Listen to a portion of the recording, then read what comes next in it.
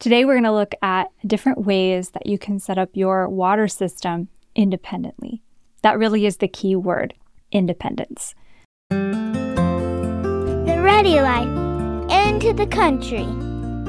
Hi, and welcome back to the Ready Life podcast. My name is Lisa.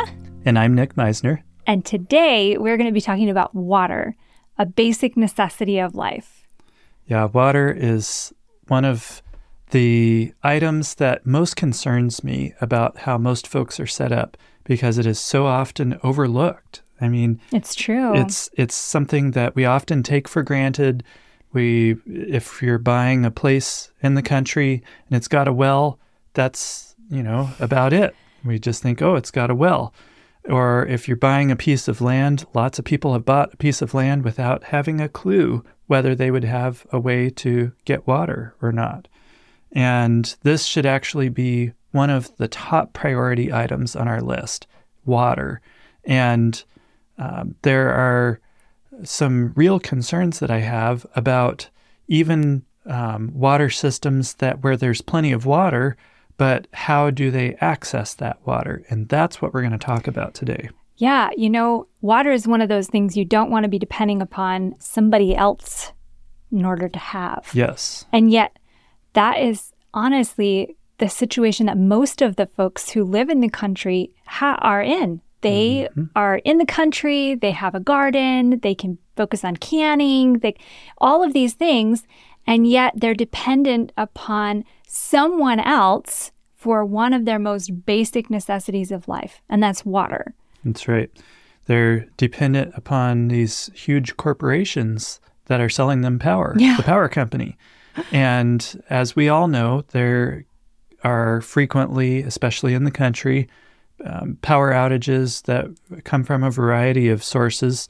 But there's also the situation of you are placing yourself where you are dependent upon that power company. And if for whatever reason they are taken out or they refuse to sell you power or whatever, you would be in a world of hurt. And that's just not a good position to place ourselves in. That makes me think about how in the Bible we're warned that, there will come a time where we will not be able to buy or sell.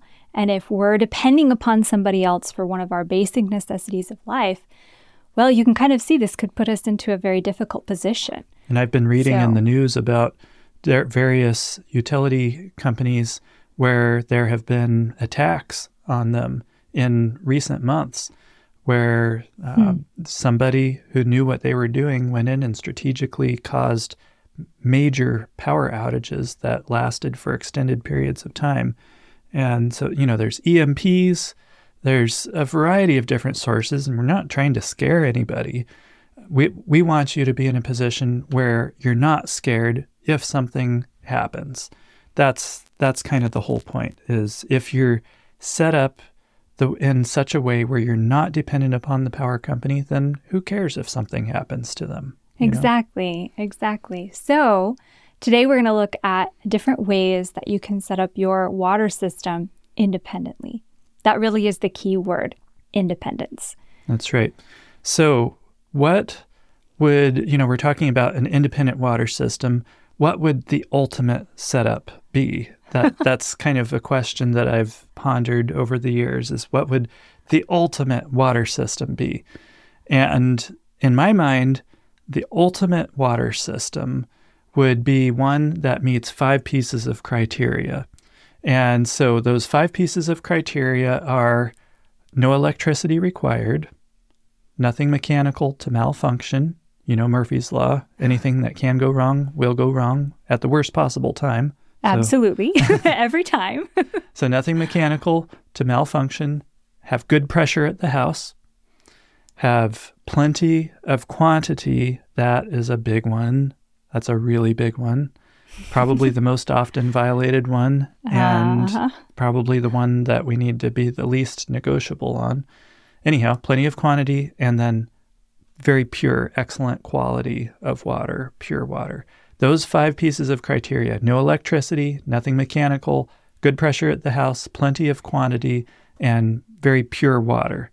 Now, that's a tall order, isn't That it? is a tall order. I was just trying to think here. Okay, so is there a water system that would even come close to fitting that sort of description? It's very rare, I'll give you that, but it is possible. And so here's what that system would be. What I consider to be the ultimate setup would consist of a spring of all things. Now, I imagine most of you know what a spring is, but for those of you that aren't familiar with a spring, it's where the water just naturally flows out of the ground. There are all over, especially in mountains or hilly country, you find them, but there's springs all over the place. I mean, even down in flat Florida, they've got huge freshwater springs. Wow. I went scuba diving in once. Wow. But springs all over the place. It's just a place where the water naturally flows out of the ground or comes to the surface. Sometimes it looks like a boggy area. Sometimes it looks like a little creek flowing out of the side of a hill. But the ultimate water system starts with a spring.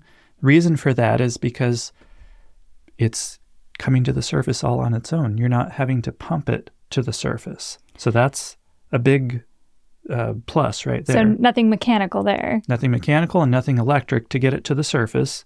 But don't forget, we need to still get it to the house and pressurize the house, because I'd like to have good pressure running water in the house. Yeah. I don't really want to go back to the 1800s and Haul water with buckets. Water in buckets, yeah.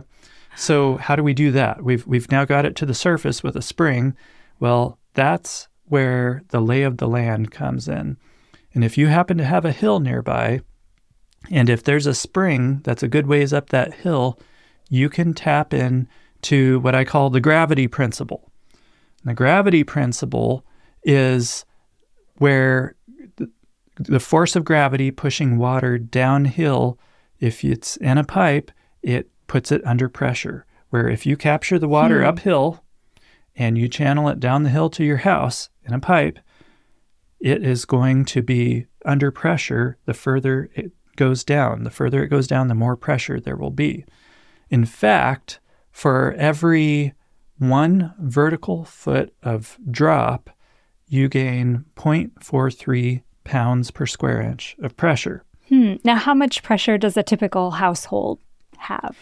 Typical household pressure is somewhere in the neighborhood of 30 to 60 pounds per square inch of pressure. Okay. So what this looks like is if you would need to have somewhere in the neighborhood of 60 vertical feet of fall to equal a fairly normal amount of pressure. Okay. You could have less than that, and the water will still flow, but it won't be normal pressure. So if you want to have normal, 50, 60 feet or more of vertical feet of fall will give you a fairly normal amount of pressure. And so that's how high up your cistern would need to be in order for you to have normal pressure with no pumps, nothing mechanical or electric. So from the spring, you would collect the water in a cistern first and then pipe it down to the house? That's correct. Okay. So the cistern, because the spring, most springs are not gushing and putting off 20 gallons a minute. Most springs are putting off what appears to be a small amount of water, but it collects over time and it adds up to a lot of cumulative water. But at that moment, it's not a lot. And in your house, you might have a bunch of different faucets on and it just wouldn't be enough to keep up with your house. So that's why you collect it in a cistern where you've now got a body of water up there, and that cistern is feeding your house. Wow. So this is like no electricity. There's nothing mechanical. You have pressure at the house. And hopefully plenty of quantity. Yeah, hopefully plenty of quantity. I guess that would depend on the size of the spring. Yeah, we'll talk about that in a minute. So yeah, this would be the ultimate setup. Yep. This is awesome. So this is what it looks like. If you want the ultimate, that would be the ultimate. Now, having said that, bear in mind that, like I said, very few of these exist. They're out there, and I've seen a good number of them, but percentage-wise, most homesteads do not have this kind of a setup. And most likely, that's not going to be what you end up with either. So I just want you to be aware of what the ultimate is. But we're going to show you a lot of options for ways that you can set up a water system that is still good. Maybe it's not the ultimate, but it's still good and still a independent water system where you will not be dependent upon the power company or some other utility in order to get your water. That's what we're after. So actually, this makes me think of our power or our water system here. We have a spring, but unfortunately, our spring isn't up on top of a hill that's 60 vertical feet above our home. That's right. And so when you have a spring where it's either, there's just not enough fall, or it's even maybe below the house, how do you set up that spring to pressurize a house? So in that kind of a situation, once again, you're still going to use a cistern to collect the water for obvious reasons. And then from that cistern, since we don't have gravity working to our advantage to carry the water down to the house, we're going to need to use a pump. And it's going to need to be a electric pump. So you're probably thinking, well, what have I accomplished at this point? Well, here's the deal.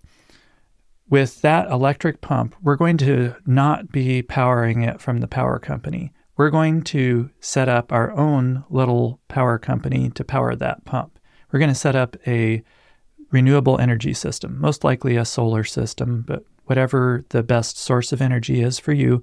We've already talked about off-grid power systems on previous episodes, and we'll be talking about them more. So I'm not going to go into great depth on that, but just suffice it to say that pumps, there are very energy-efficient pumps available that we can use to pump that water from the cistern into your house and pressurize your house.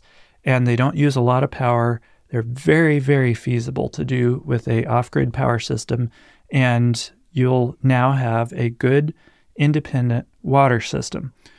Yes, it's not perfect. It's not ideal because it does have an electric pump and it's mechanical in nature. It's moving parts and it's electrical.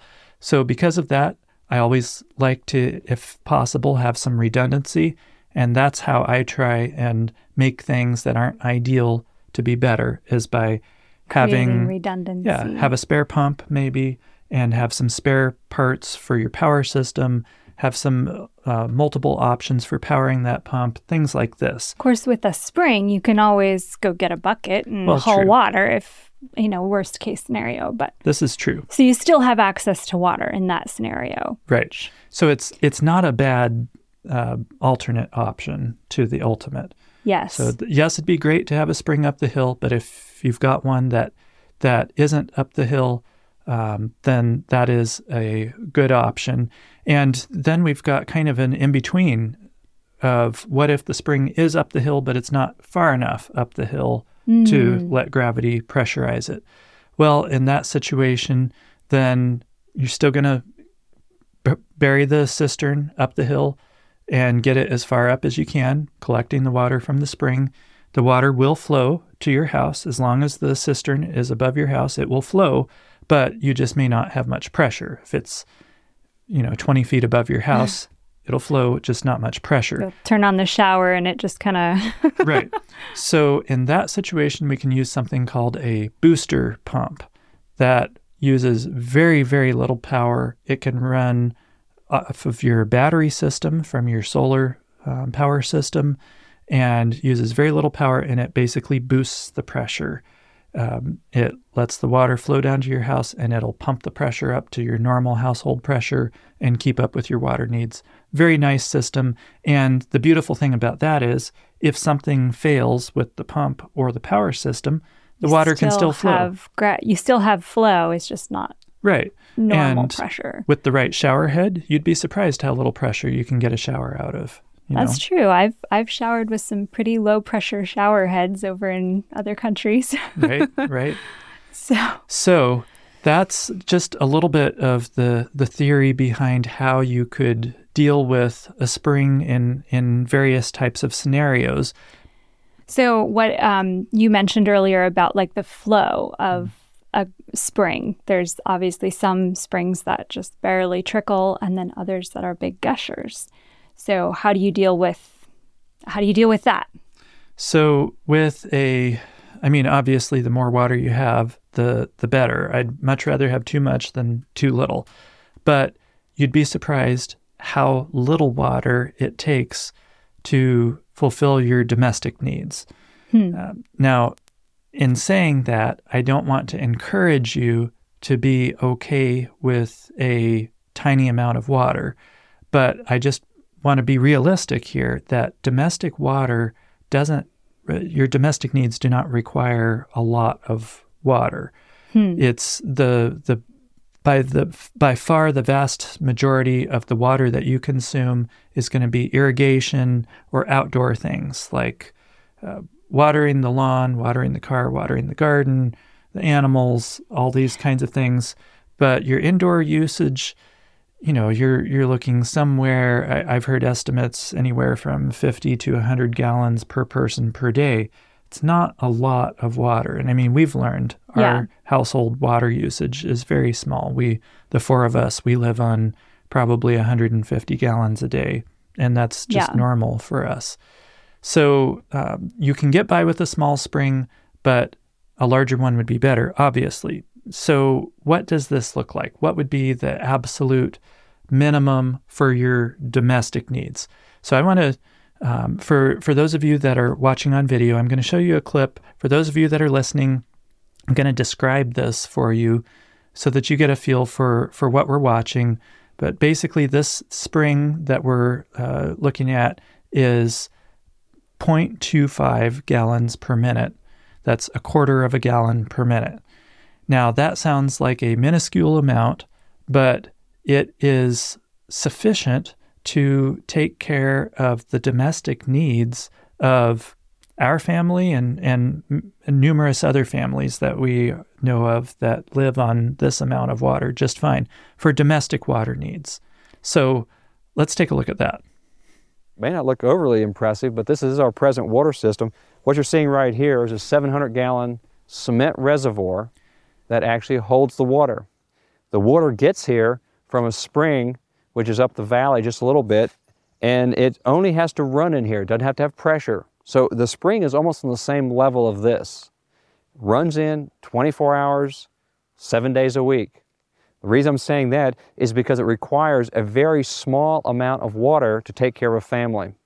If you figure an average of 50 gallons per person per day, you're going to be in really good shape. So in my family, that'd be 4 people, 200 gallons. What does it take to get 200 gallons a day? Well, it's simple math. I want to show you one thing about this reservoir, is this reservoir has an overflow.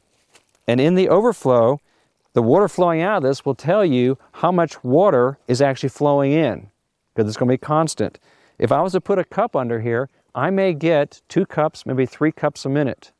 I've done the math. If you get 2 cups of flow in a whole minute, 24 hours a day, you've got enough to take care of your family.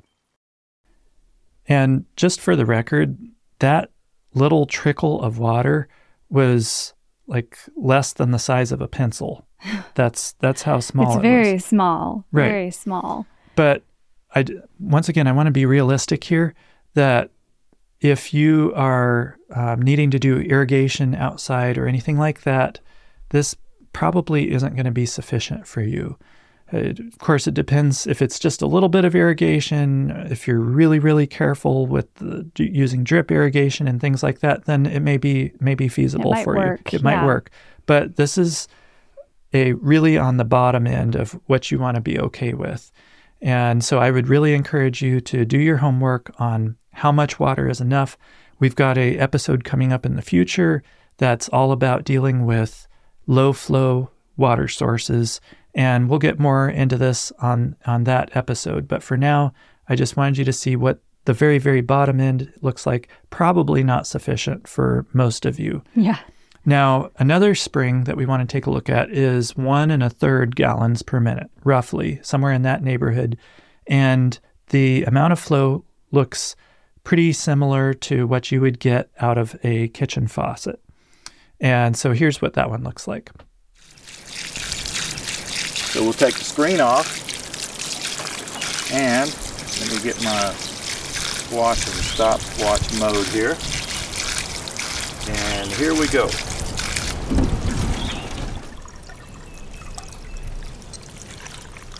Okay, I read 44 seconds. It's quite something. It's not the huge gusher that you would expect, but that amount of water, that 1.3 gallons per minute, you're talking in the neighborhood of 2,000, between 1,500 and 2,000 gallons per day. Wow. That's a lot of water. That is a lot of water. Yeah. So that would be a really, really nice, livable spring for a lot of people, certainly for us. Certainly, probably for most people, Right. actually. Yeah, that would be a good one. So I hope that gives you an idea of what type of amount we might be needing. But once again, you need to do your homework and find out how much water you need, because everybody's situation is different. Yes. Yep, for sure. So let's say you find a raw piece of land or you have property already and it has a spring on it. You see a wet area or there's water trickling out of the side of a hill. What do you do with it? How do you get it from the side of a hill into a pipe? Well, here's a synopsis from our DVD, Springhead Development, and in just a very short period of time, walks you through how to develop a springhead, and here's the highlights from that. Yesterday, when we dug this spring out, we had to clear the weeds off and dig along the ditch, trace the spring to its source, and then dig out a basin. We put in gravel and a collection pipe. Then we put in more gravel. We closed it back over with plastic. Then we put dirt on top, and now, as you can see, it's all covered over. When we get grass planted on this and growing, there will not even be any evidence that there's a spring under the ground there, and it will be protected from runoff and from contamination. Pretty cool, huh? That is so awesome. I love watching that. Bob does such a good job at just showing how simple and easy it is to dig out a spring and put a pipe in, and then you have water coming out of a pipe. It's just amazing. Protected from surface contamination and everything. It's a good method that works well. Yeah, and it's so simple that anybody can do it. Yeah, we got a link to that in the show notes, just in case you're needing it. So, what about our next water source? That's a little bit about springs, but another water source that we wanted to look at is creeks and streams. Right. So if you got a little creek on your property or a little stream, how can you utilize that for your water system for your home? Well, by its very nature, a creek is most often going to be lower than your house. So, I mean, there may be some unusual situations where there is a creek that's up above your house, but most of the time, it's down in a low spot and it's going to be lower than your house. So gravity flow is going to be kind of out of the question with creeks. The other thing about creeks is you've now entered the realm of surface water. With a spring, you're capturing that water before it ever leaves the ground. And so it's fairly protected, not as protected as a well, but still fairly protected from surface contamination. Mm-hmm. But with a creek, it is exposed to anything. And, whether that anything is an animal walking through it and using the bathroom upstream from you or whatever. I don't mean to be too graphic here, but this is reality. Yes, it'll get diluted and everything, but Giardia is an issue in some areas and in some creeks and a lot of creeks from what I hear. So this is something to consider with a creek. And for that reason, I don't typically recommend that you use a creek as your primary water source for your home. I think creeks make an awesome water source for irrigation. Typically or a lot of times there's an abundance of water there. It's often going to be much larger than the flow you'd get from a spring. And so it's there. Could be great for irrigation and uses like that. But for domestic use in your house, I'd rather see you use a protected water source for that. However, there are lots of people especially up in our neck of the woods, that do use a creek as Yes. their primary water source. Yeah. And so what are you going to do in that kind of a situation? So some of the people that I know that use a creek for their water source will use like a gas-powered pump down at the creek, and then they pump the water up into a cistern or a holding tank. And then from there, there's another pump in the cistern that pressurizes the house. Right. So And as far as the water not necessarily being pure, what they'll typically do is use a filtering system of some sort.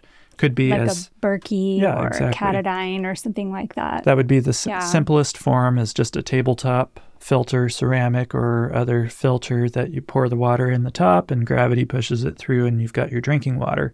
And so they'll just Yeah. filter their drinking water, assuming that the creek water is pristine, that we're not dealing with a lot of chemicals and stuff like that, which hopefully if you're up in the mountains somewhere, it's going to be fairly pristine.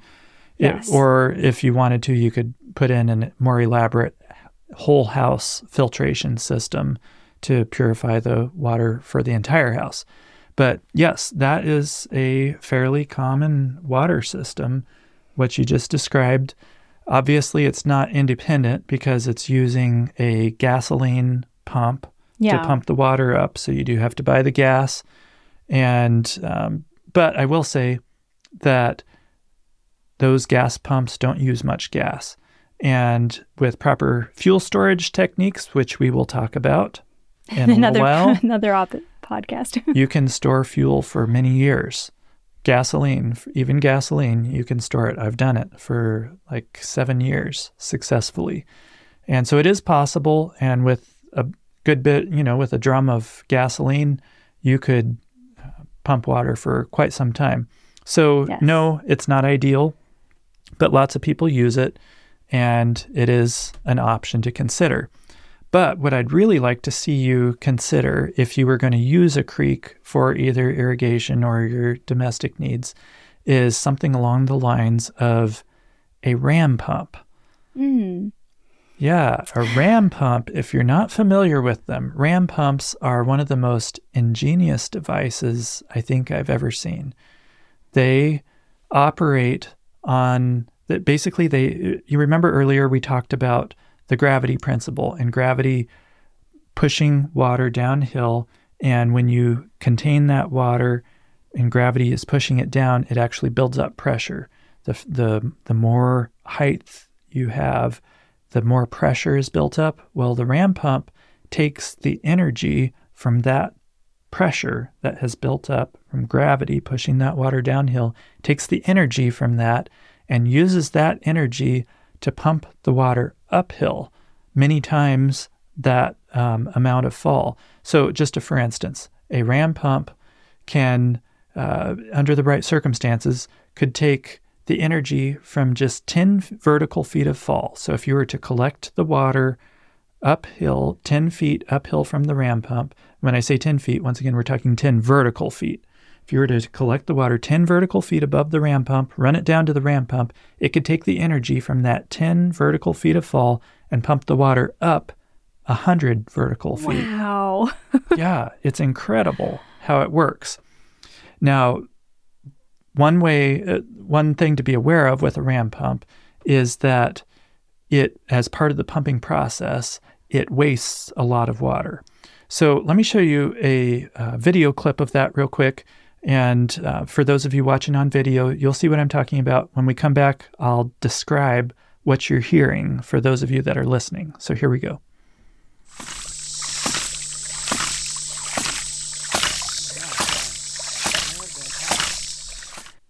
That is the coolest looking device I have ever seen. I know. If you've not seen one before, look it up online and watch the video of this ram pump. It is so cool. Right.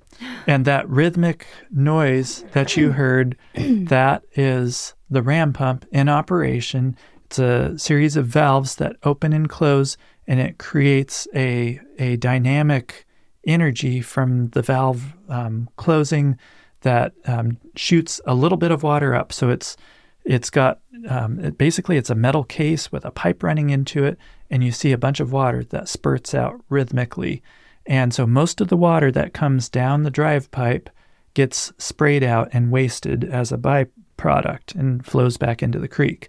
But a portion of the water, just a portion that comes down the drive pipe, actually makes it up to your cistern. Wow. So because of that, a ram pump is not a good option for most springs. It would need to be a massive spring that's putting off a ton of water. But it would be a good option for a creek or Absolutely. a stream, especially one that if you've got a little bit of fall on your property, then yeah, you could use that and pump it up to a cistern. And then from the cistern, you could pressurize your house if it was high enough again. And there's no electricity required. That's Zero. awesome. Purely mechanical and a well-built ram pump. And those things have been known to run for decades and decades. Wow. I heard a story of a guy up in the mountains somewhere that was hiking around and he heard some weird noise underground. And he looked around and dug around a little bit and he found where decades before an old miner had set up a ram pump and set it up underground so it wouldn't freeze.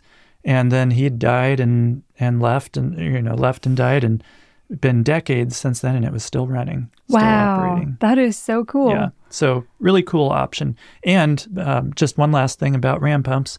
If you had a spring that was downhill from your house where you had spring water that needed to be pumped up, like I said, a ram pump would not be a good option for being powered from that spring unless it was a huge spring. So those are some cool options to look into if you happen to have a setup that would be similar to that.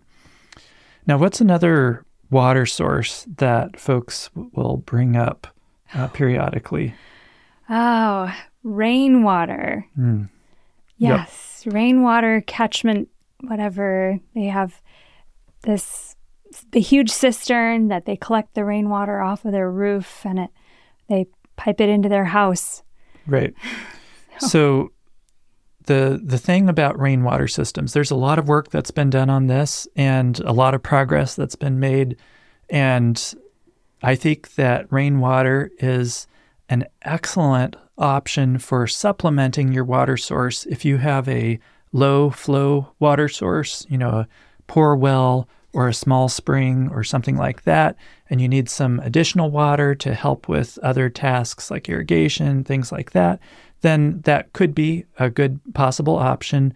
You'd have to have a very, very large amount of cistern capacity especially if you're in an area where the rain is more seasonal, like our neck of the woods. Yeah. The summertime, we hardly get any rain for 3 months, 4 months out of the year. And we get almost all of it during the fall, winter, and spring. And so you'd have to store a ton of water during the rainy times to get you through that dry season. But it could be useful to supplement. However, I do not recommend that you rely on rainwater as your primary water source. And I have a one-word answer for that. I like one-word answers. Droughts. Oh, yeah. What do you do during a drought? And any area can experience a drought. Weather is unpredictable. And that is my number one question with rainwater systems. Is if you are entirely dependent upon rainwater, what do you do during a drought? And I've visited places where they were predominantly on rainwater systems, like, for instance, Bermuda. Years ago, went there and stayed with some friends, and they were showing us around, and almost everybody, or at least it looked like the majority of folks there, were living on rainwater systems. I guess there's not a lot of fresh water, groundwater there. And so they'd have massive cisterns built under their house. Where we have basements, they have cisterns. Wow. Like that size of cistern under their house. But I asked, what do y'all ever have droughts here? And he thought for a minute. He said, yeah, we have. I said, well, what do you do during a drought? And he said, well, you have to hire somebody to haul water in and fill your cistern up. And I just don't think that's a good situation. And so I really, really would like to see you avoid getting into that kind of a situation. So that's why I don't recommend rainwater as your primary water source. So I think we've covered almost everything except wells. The most popular one. The most popular one, which most of you probably all have wells. It's just a small percentage of us that use springs or creeks or other ways to have water at our home. So, but we wanted to cover these others options just so that you're aware of them, because you'd be surprised how many folks I've run into that had not really even considered using these other types of unconventional water sources. But yes, wells are most likely what you're going to, either what you have or what you're likely to have as your water source. And that is what we're focusing on in our next episode. Yes. So don't forget to tune in to our next podcast to learn more about how you can make your well independent. But before we finish, let's finish with a quick checklist of things that you really need to look for or think about when you're considering your water system. That's right. So, number one, always, always, always test your water from any source before you drink it. And that goes for whatever the source is, whether it's a spring, a creek, a well, whatever it is, you want to test it so that you know what you're dealing with. Even wells, even though they're the most protected water source, it is possible for them to have issues. Yes. And you want to know about it before you start drinking that well water.